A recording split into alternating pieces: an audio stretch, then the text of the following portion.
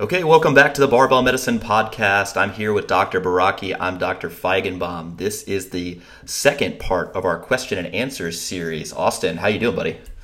I'm doing okay. I hope I'm coming across loud and clear over there. It is possible that Austin has contracted Chipmunk's disease. Now, if you're not familiar with Chipmunk's disease, what it is you have two novices when it comes to audio and visual technology, and sometimes your mic makes you sound like a chipmunk. Austin, I think, has a severe case. It's terminal. It's terminal. We just called a palliative care consult, and I think we're going to put him on hospice. So Yeah, I don't know what to do about it, but we're just going to run with it because we want to deliver this content. You know what I mean? I would like to point out that Austin indeed does sound like this on a day-to-day basis. And his wife, Lorraine, graciously puts up with it.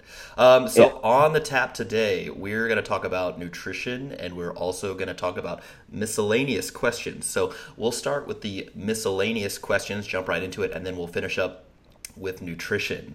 All right, so Austin, same format as last time.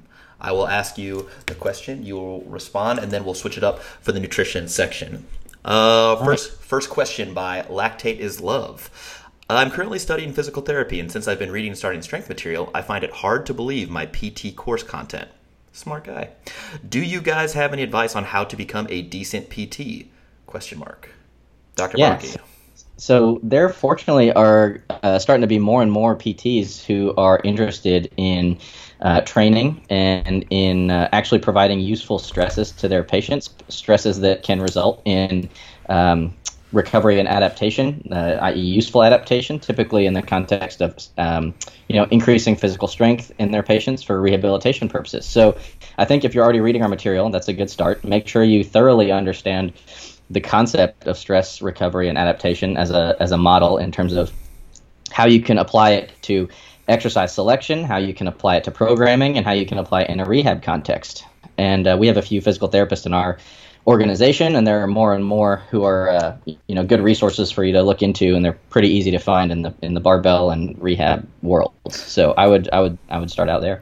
Yeah, I agree. I think something that you and I had talked about, I believe it was last week or the week before, was that things like chiropractic medicine are actually at odds with our training model. And what I mean by that is we kind of preach this stress recovery adaptation cycle being germane to the process of getting better physically, right? And I don't think that PT is explicitly against that. In fact, their model is built on the same thing. It's just the methods that you use in order to derive that. So it'd be very hard to do with like a band assisted or band resisted sort of external rotation against a half a pound of resistance or something like that. But that model works with pressing or other exercises and training stuff that we do. Whereas chiropractic medicine, which requires a little more length of education and perhaps potentially more cost, does not necessarily comport with those ideals. So I think that it is possible to become a decent PT.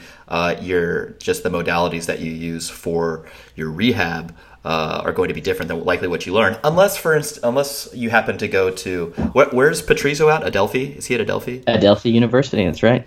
Dude, I just can't get over your voice right now. This is great. God damn it.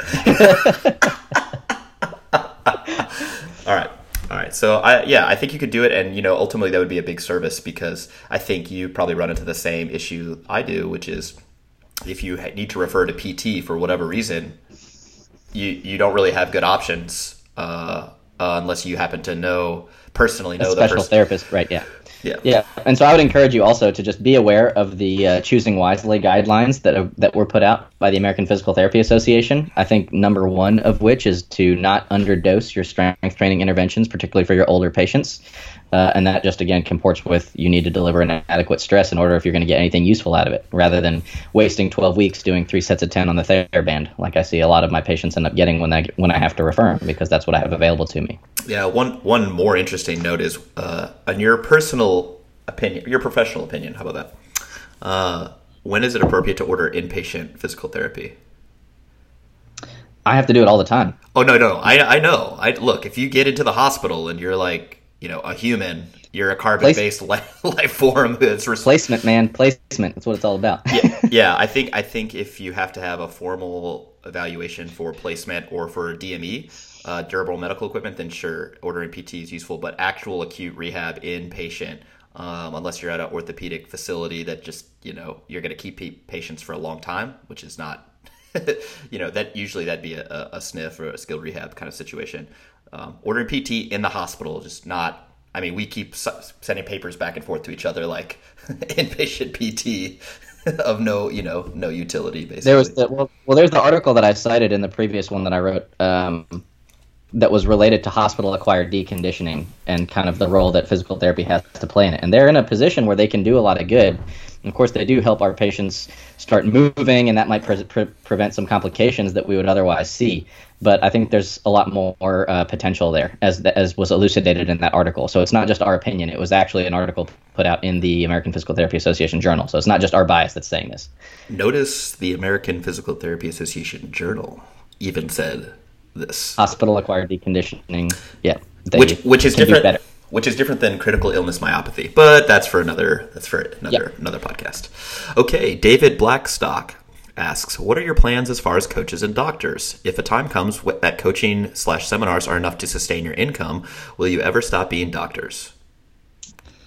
Interesting timing for this question. So this is actually one of my clients. I've been coaching him. He was my first ever coaching client, I think, and we're still going strong. Let me get this cat out of the way. So our plans cats are associated with chipmunk disease. This is true. Yeah. So our plans are, I feel like they're complicated and they're changing very frequently. Like there's new developments between both of our plans happening all the time. And so me personally, speaking about on my own behalf here, if time comes when coaching seminars are enough to sustain income, I would not plan to stop being a doctor. I feel like I really enjoy the balance that I get between the two fields. I couldn't be a coach full-time or own a gym by myself and do all the coaching for it, and because I would feel like I would get burnt out. And probably the same thing would apply if I do really intense, like if I was to become an intensivist or something like that. I could not handle that.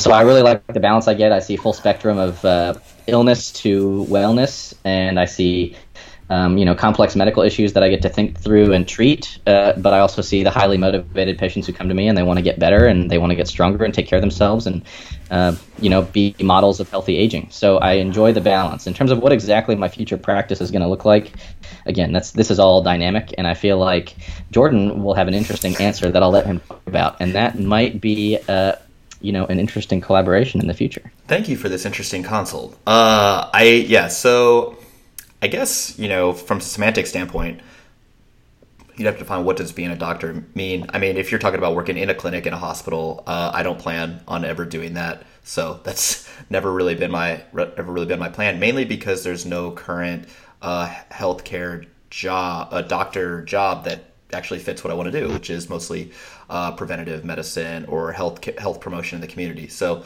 in any event, my income is what it is, and I don't think that necessarily needs to be public.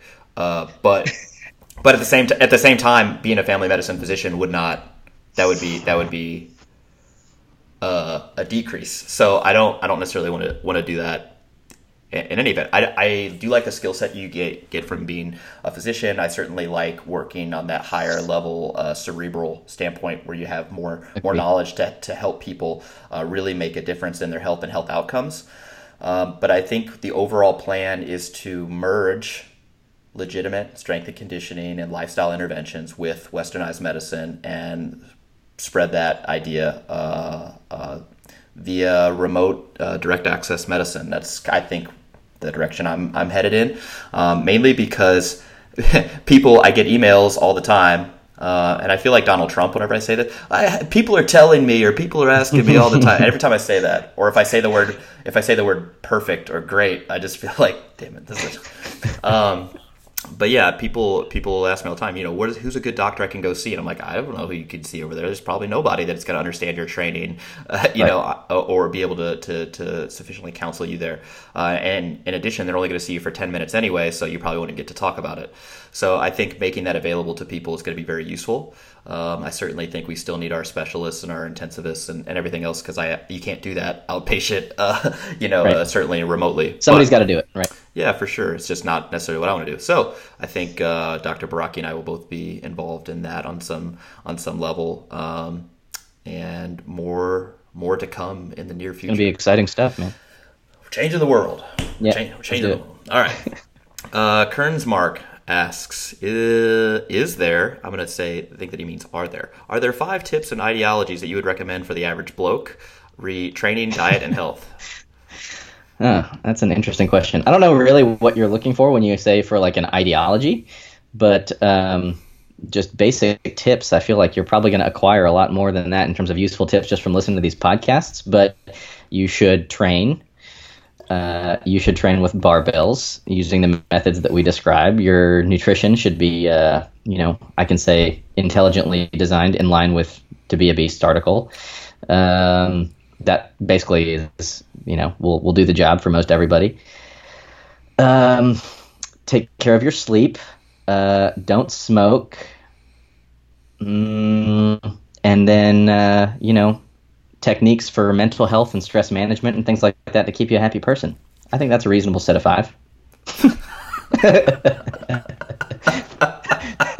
That's pretty good. That's a nice set of 5. Yeah, I probably would agree with that. Yeah, lift progressively heavier barbell or weights with barbell training. Eat within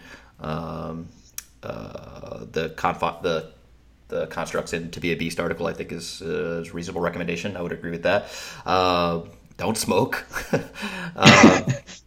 Have good interpersonal relationships and psychosocial support via those, and sleep like you actually care about living for a long period of time. Which brings me, Great. yeah, exactly. Yeah, after residency, later I'll sleep. It's interesting. I was at Barbell Brigade the other day, deadlifting, and this guy, which is weird. So here's the thing: if you're training hard, the last thing that you want is somebody to come up to you between sets and ask you an irrelevant question, like something along the lines like, "Hey, what kind of so when should I use straps?" It's like, I don't care. yeah, like ask me a few hours from now, okay? Like, Yeah. all right. So anyway, this guy is talking to me, and he's like, yeah. So I'm studying why humans need sleep. And I was like, you're studying why humans need sleep? He's like, oh yeah, like because it's so weird. Why do we need to sleep? And I'm like, this seems like something you're not really studying. Like I was. Seems like time that might be better spent sleeping. Yeah, exactly. Like I was about to go like, well, the reticular activating system and sleep drive is a very complex biochemical process and this and the other. And then I was like, okay, I still need a few sets left, so I'm just gonna stop. Yeah, that's interesting. But I think that's a good set of 5. So training, food, psychosocial support, don't smoke, have a lot of sex. Is that? Yeah. Yeah. Okay. Matt Pasqualone asks, when your patients are in need of therapy, can you describe what exactly you would look for when recommending an outpatient facility? What would an ideal facility run by a strength coach look like, if at all possible and practical? So this is not a question, I'll admit, that I've thought about very much, just because it's not something that I have access to. And so it's not something that I strike out and search for to find, because really, to my knowledge, at this point, it doesn't exist. I know of good therapists out there who are, training their patients and helping them get stronger.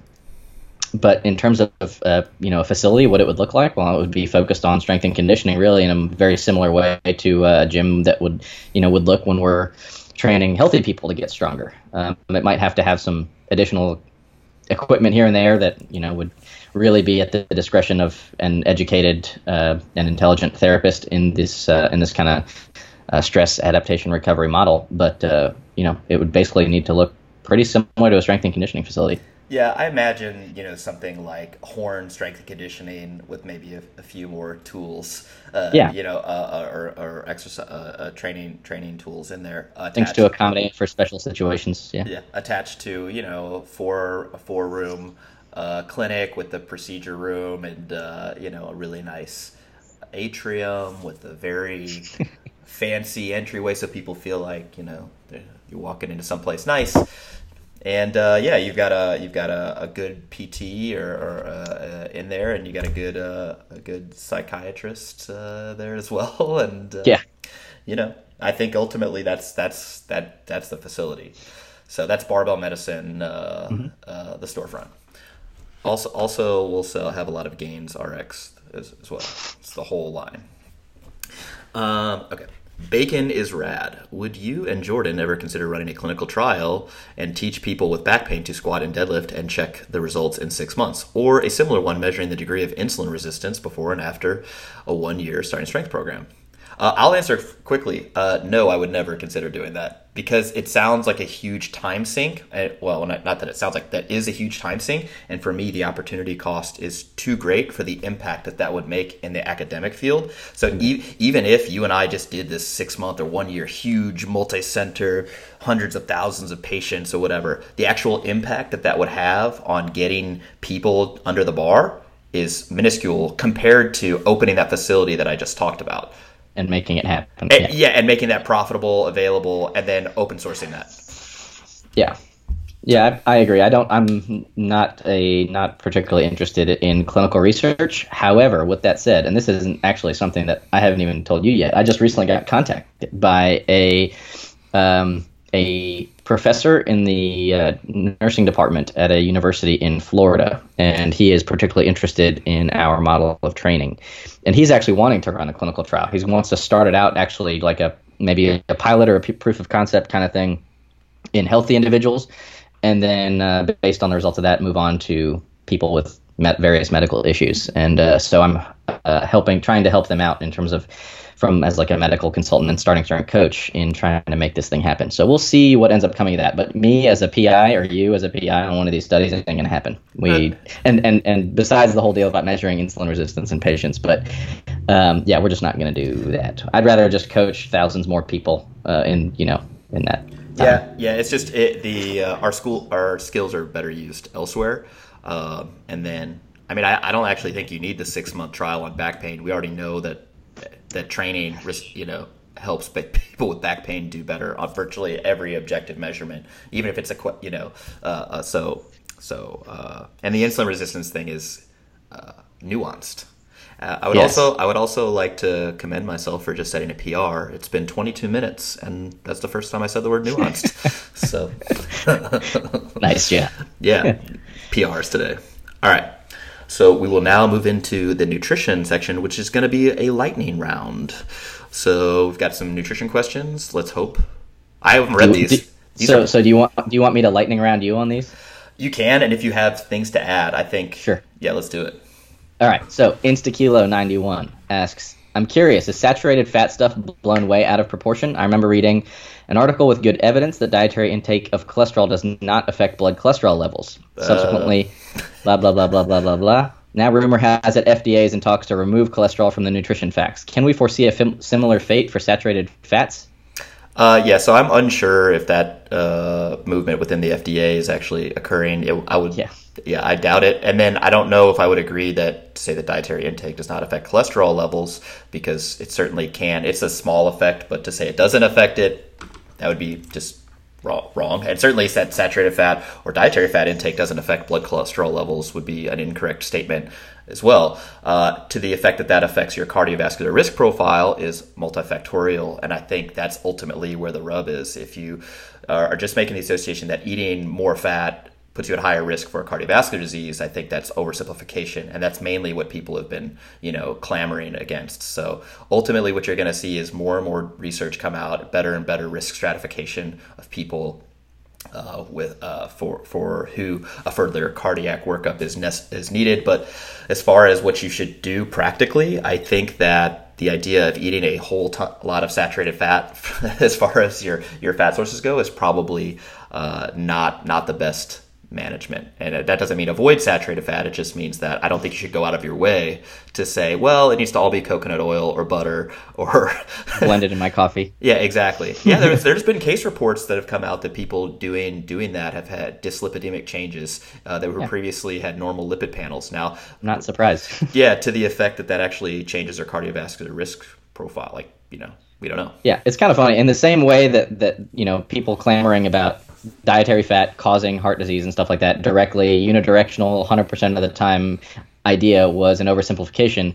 Lots of people reading too many blogs out there and not the actual primary literature are going in the other direction and saying, no matter what I put in my mouth doesn't actually affect my cardiovascular disease. Or fats do nothing, but really if I have 10 grams of sugar in a day, all of a sudden I'm going to thrombose all 3 of my coronary vessels. It's like kind of ridiculous. And get diabetes at the same time.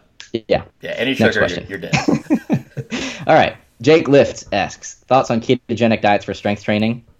Yeah, I think that's a terrible idea for performance. I certainly think that a few in the strength conditioning field with decent-sized audiences have been putting out sort of anecdotal evidence that, I've been doing keto and things are going great. And I think that that's ultimately short-term. Like, things haven't gone poorly. And then also these are people who are well-trained previously. And you're sort of seeing, hey, this person's well-trained previously. There's a lot of factors that go into their performance on any given day or at any given event. And that sometimes doing a ketogenic diet or whatever version of the ketogenic diet they're doing doesn't necessarily tank them. All right. But what you're not seeing is people who are starting out untrained, doing a ketogenic diet, making the types of improvements that we want to see, and the additional layer to that is, why are you doing a ketogenic diet in the first place? The supposition is that you're going to lose body fat faster, which is not supported by evidence. Okay, when you look at long-term data, the body fat, and weight loss at a year there's no significant difference. All right, and then further, if you're losing weight, guess what you're not doing? Gaining muscle. Yeah, it's not happening. So it's not like there's no secret trick. Okay, like there's no that one weird trick. Weird trick. Yeah, that one weird trick to getting big, jacked, and lean is to train really hard for a long period of time, eat like you give a damn, and then don't get married. I'm doing all right so far. Yeah, this is why when people ask Austin who's more jacked, then Austin just says, "Well, I squat more than he does," and then that's fine. That's fine. Right. Yeah, it's all right. It's all right. All right. Dear Dr. Beasts, after training with Colin Ragavan in the UK, I noticed after about a year my Crohn's disease flare-ups reduced to practically zero. In that time, my body weight went from 70 to 85 kilos. What are some hypotheses as to the mechanism for reduction in flares? Improved carbohydrate tolerance? I don't think that, carbohydrate tolerance, well, that's kind of a vague term, but you could make the argument. I know people with Crohn's who have, comorbid diabetes, whatever. Not that it's the same mechanism, but if you have diabetes and also Crohn's, you do worse just from basically any objective measurement. I would suggest that actually the physiological milieu that you're placed in from training is likely beneficial from a Crohn's standpoint, or just inflammatory bowel. I think that's the answer. Is talking about like the myokines and stuff like that that are coming out now as improving the inflammatory kind of environment in the body. Yeah. That'd be my suspicion. Yep, I would say that too. And then in addition, you probably also learned trigger foods or trigger sort of activities that make the Crohn's get worse, and maybe you're just avoiding those and you're not necessarily able to see that unbiased because you're like, what do you mean? This is what I do. And so I think those two things are probably my biggest things. Yeah. Cool. All right. Taylor B081. Have you had success getting your patients to train? If so, can you share your approach? As a physician myself, I'm always looking for ways to help my patients improve their health. So I have actually not had decent success, mainly because it's very difficult to do in my situation. I'm seeing mostly people like post-discharge clinic or folks who are not necessarily interested in training. That being said, I have had what I would consider above average success talking to people about training because I actually do it every visit that I see somebody. I actually talk about exercise because it's important to me, and two, what I'm recommending is this sort of training, and I give people resources. So as far as what my percentage conversion rate is, I'm not sure. And I think ultimately I would say my limitation is time, because I'm still, unfortunately, stuck in this sort of, I can only see you for a certain amount of time because we have more, I have to go precept you with somebody who doesn't care about your training, who'd rather wants to make sure that, you've had your yearly lipid panel so we can make sure that you're on the correct dose of statin, which I'm not saying is unimportant. I'm just saying, on some level, we just need to stop stop worrying about the numbers as much as actually behavior changes. Because the reason why the person is going to get placed on the statin in the first place may be because they're not, be doing this stuff. So.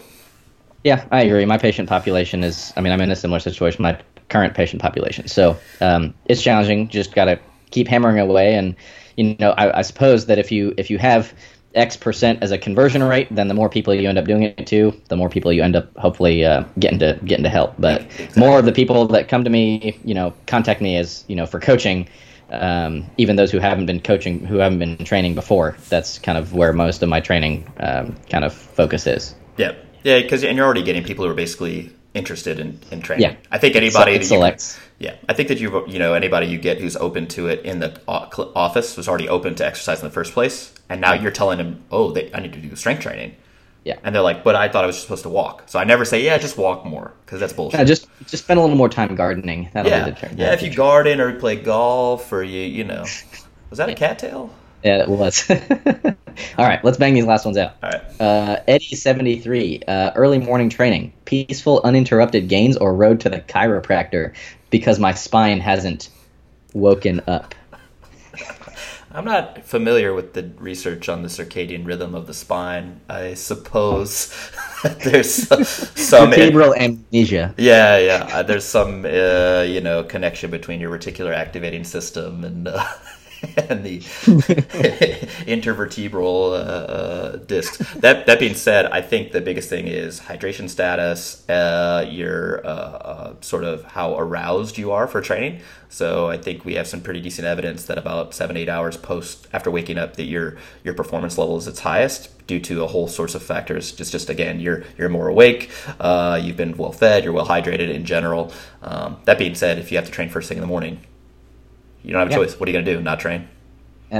Took the words right out of my mouth. All right, next question. J. David Thompson. What effect does early morning workout have? We kind of just answered this, right? Yeah. Eat some toast, BCA, start training around 4:30 a.m.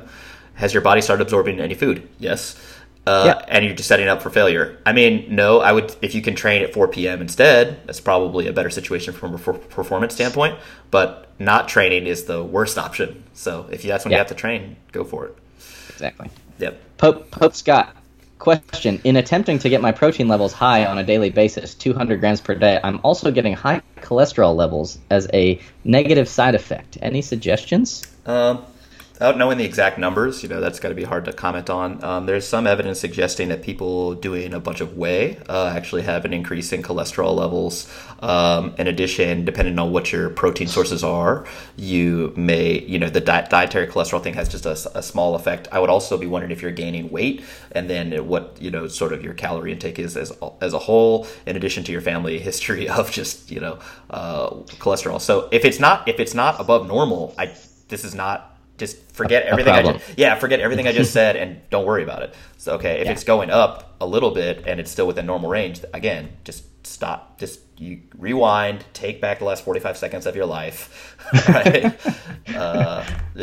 So my things would be if you're doing a lot of whey and your cholesterol levels are above normal, then you could cut the whey out for a little bit. If you're otherwise above normal, and that's a new development for you, then I would start looking at refined sugar intake, making sure your fiber intake is on point.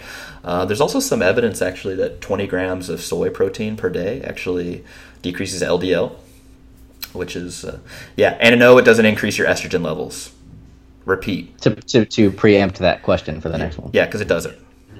To any clinically significant effect. No, you're not going to get boobs. Maybe you will, but I think I accidentally ate a soybean once, and now I have giant breasts.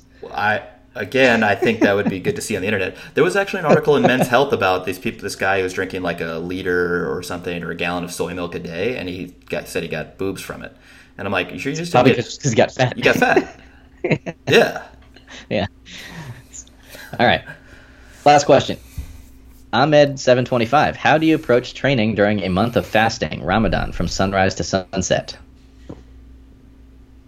That is a terrible situation. I don't practice any sort of religion. I don't do Ramadan. However, don't lie. Yeah, when I was in college and swimming, one of my teammates was Egyptian, and he would practice Ramadan every year. And typically the month would fall during our training season because it would be, August on the early end, sometimes in the fall.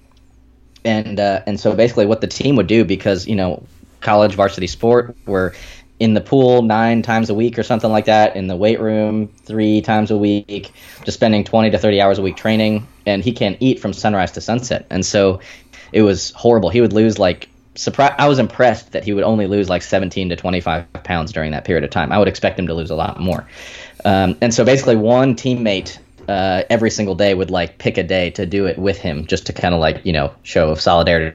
We're going to, and I remember doing it, and it was just I was absolutely ravenous for the entire day, just trying to shut my stomach up with tons of extra water. I was probably putting myself into yeah, your hyponatremia, bad hyponatremia or something like that. So yeah, I mean, it's a pretty rough situation. It's certainly far from anything that could remotely be considered optimal for training. You're going to lose a bunch of weight. You're probably not going to gain significant muscle, not going to make significant progress in the gym. Yeah, it's just not a good deal. But you got to do what you got to do, I suppose. If you're going to practice, then I suppose, at that time you're going to have to do a lot of calorie intake at night. And I think that, bears repeating that you should probably be tracking that, because using, I'm not hungry anymore, that's not going to cut it during that situation, because you're just going to undereat, likely. Have to bolus meals every hour until you go to bed after sunset, just to get enough calories in. Maybe even wake up before the sun rises and get some more in. Yeah, exactly. Okay, so I have a few questions for you, Dr. B. How are you going to do this to me? What are you reading these days? This is important. What am I reading? Yep. I'm currently reading lots of material on patellofemoral pain syndrome, in terms of medical stuff, and then I'm also reading a book called How Doctors Think. Ooh, how is that? I haven't read it yet. Yeah, it's good so far. It's stuff that, interestingly, we were trained a good amount in the details of this book through our training at EVMS. So shout out to EVMS for giving us some good teaching on that stuff. EVMS, I don't know if you know, this is a for-profit institution. It's a degree mill. I don't know if you remember that. Yeah, I do remember that. Facebook. No. Yeah, okay. Well, good. I'm excited to read that. I'm reading The Upside of Irrationality, which basically just questions how we think about everything. So anything, we're super biased. We are poor predictors of really everything. So every time, it's what's your clinical impression? And I'm like, I have one, but I'm pretty sure it's wrong, just in general. Yeah. And whatever your clinical impression is probably wrong too. Okay. Another question. In the past week, what has been your best moment from training?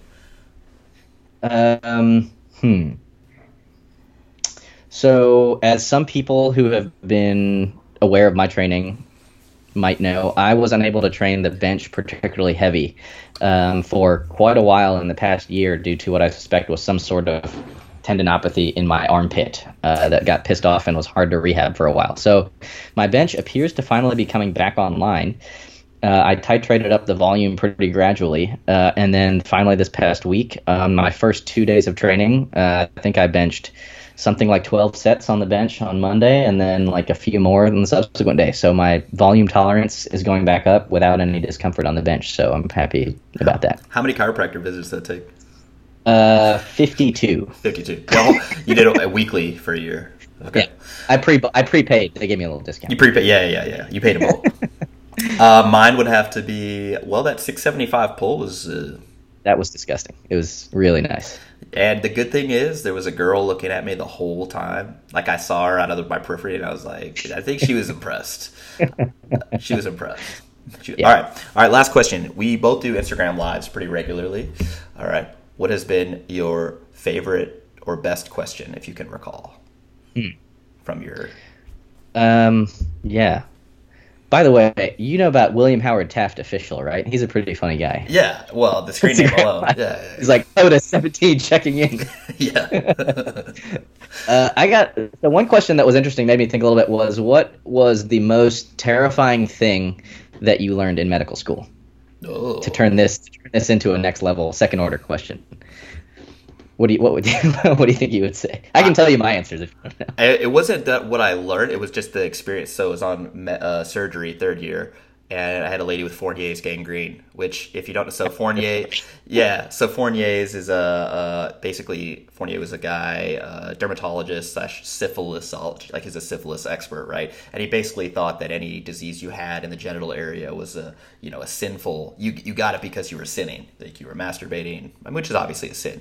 In any event, it's basically flesh-eating bacteria of the groin, and I'll never forget the smell of that. It's like barbecue Lays that had somehow gone rotten, and I'm pretty sure that barbecue Lays don't go rotten. That's just not a thing they do. Engineered that way, yeah. Yeah. So that was the grossest. Yeah. I ended up narrowing it down to 3 things, and you see what you think about them. Number 1 was the vivid image that I remember from pathology when we were learning about worms. And it was a picture of like an 8-year-old kid face down on the table, facing away from you with like 300 worms just like blowing out their backside. That was one that's never left. The pinworm? I don't think it's pinworms. No, it was like ascariasis or something. It was like a legit, like a big worm that you could see like grossly. Yeah. And then the other ones were locked-in syndrome. That's another terrifying one. Oh, just yeah. The whole idea of it. And then the other one was the idea of like getting like an ocular melanoma, like in the back of your eye, just like this completely lethal cancer that'll come out of nowhere. You didn't do anything to get it, and it'll kill you. That was the other terrifying thing. So, on that note, have a nice week, guys. Yeah. No. So we just 42 minutes, better than an hour and 40.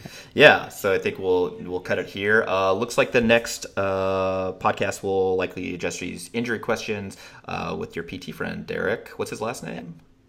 Derek Miles. We're going to have a guest on the show next time. Derek Miles is basically the human repository of PubMed. Effectively, if you say a word, it's an auto search in his head, and he ends up spitting out all this data, and we'll be fortunate to have him. So in any event, thanks for joining us here on the Barbell Medicine Podcast with Dr. Baraki graciously joining me, and we'll catch you guys next week. Great. See you guys later.